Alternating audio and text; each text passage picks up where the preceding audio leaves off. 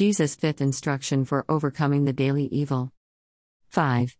Choose the right weapons. 1 Peter 5:8-9 EMTV, Be sober, be watchful, your adversary the devil walks about as a roaring lion, seeking someone he may devour. Resist him, being steadfast in your faith, knowing that the same sufferings are experienced by your brotherhood in the world. James 4:7 EMTV, Therefore submit to God. Resist the devil and he will flee from you. Seeking first God's kingdom, His word, and His righteousness, His revelation, is our responsibility. The temptation and pressure that tries to distract us from this is the evil we face daily. We must overcome it. We saw in Chapter 1 of this series just how evil this evil is and who is responsible for it. We have also seen that our fight is against wicked spirits, and that primarily, the battlefield is our minds.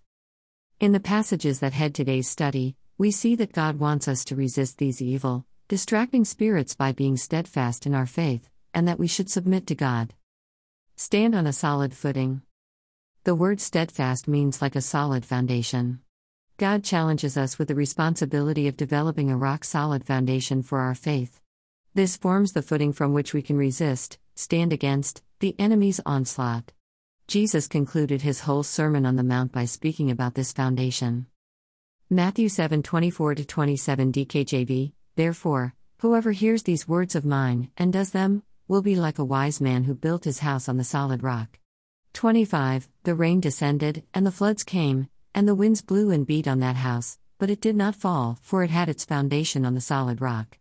26 And every one that hears these words of mine, and does not do them, will be like a foolish man who built his house on the sand. 27 The rain descended, and the floods came, and the winds blew and beat on that house, and it fell, and great was its downfall. Jesus' words inspire, motivate, and empower us to build His word so solidly into our lives that it literally forms a rock-hard foundation for our whole existence. He says that not doing so is very unwise. Life is not a rehearsal, heaven is real and so is hell. If Jesus tells us what is wise, and if we have our complete trust in Him for eternal salvation, then why would we do anything but obey Him? He emphasized and illustrated this for us when speaking of Mary's decision to sit at His feet and listen to His words. Luke 10:39-42 ISV, She had a sister named Mary, who sat down at the Lord's feet and kept listening to what He was saying. 40 But Martha was worrying about all the things she had to do, so she came to Him and asked, Lord, you do care that my sister has left me to do the work all by myself, don't you? Then tell her to help me. 41 The Lord answered her, Martha, Martha. You worry and fuss about a lot of things. 42 But there's only one thing you need. Mary has chosen what is better, and it is not to be taken away from her. Did you notice that Jesus said, there's only one thing you need?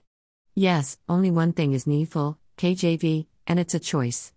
Mary had chosen it. She sat down at the Lord's feet and kept listening to what He was saying.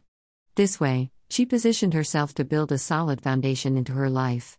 With that as a footing, she would then be able to get the leverage she needed to resist the devil, steadfast in her faith.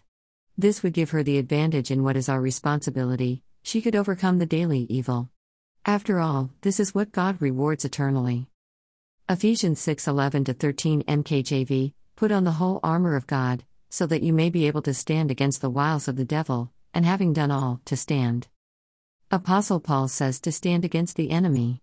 If we are going to successfully make our stand against the adversary's onslaught, we will need a dependable, secure foothold to gain the traction needed to resist him. We will need the solid footing of rock-hard revelation from God's word on which to stand. Jesus said, Upon this rock I will build my church, and the gates of hell shall not prevail against it. Matt. 16:18 KJV. Throughout this series of studies, we have seen that a continuous and complete flow of revelation from heaven will give us the keys, faith, light, weapon, and wisdom we need for every area of our lives. Jesus said that the way to guarantee this is to have our treasure in heaven. This will ensure that our hearts are anchored there. He also said we will need our eyes to be sound and focus solely on heaven for light and revelation. This is so we don't miss any vital insight we need to successfully negotiate this life, during the ever-increasing shaking and treachery of these times. Our Lord says that treasure in heaven anchors our heart there and motivates our eyes to focus there as well. In opposition to our sole focus on heaven and God's supply, the evil counterfeit master, Mammon, works day and night at distracting us from our heaven focus, which leads to all the revelation we need. Jesus says that this truth should motivate us to ensure we overcome his distracting onslaughts. For this, we need even greater focus on God, his word, and the light of revelation he sends from heaven. This is the only way to bring the revelation of his word so powerfully into our hearts that, via our faith in him and our obedience to his word, we will have the rock-solid foundation which becomes the footing from which we can resist steadfast in the faith. Today, I encourage you to enter this process. Seek first, above all else, God's kingdom, sitting at his feet and hearing his word, constantly. Remember that Jesus said that this is the one thing that is needed. And seek his righteousness, comparing all proposed actions with his holy standard before commissioning them. Or better still, be like Jesus, invest time seeking his revelation until you see the works that he has called you to walk in. Do it today. Ephesians 2:10 NLT, for we are God's masterpiece. He has created us anew in Christ Jesus, so we can do the good things he planned for us long ago.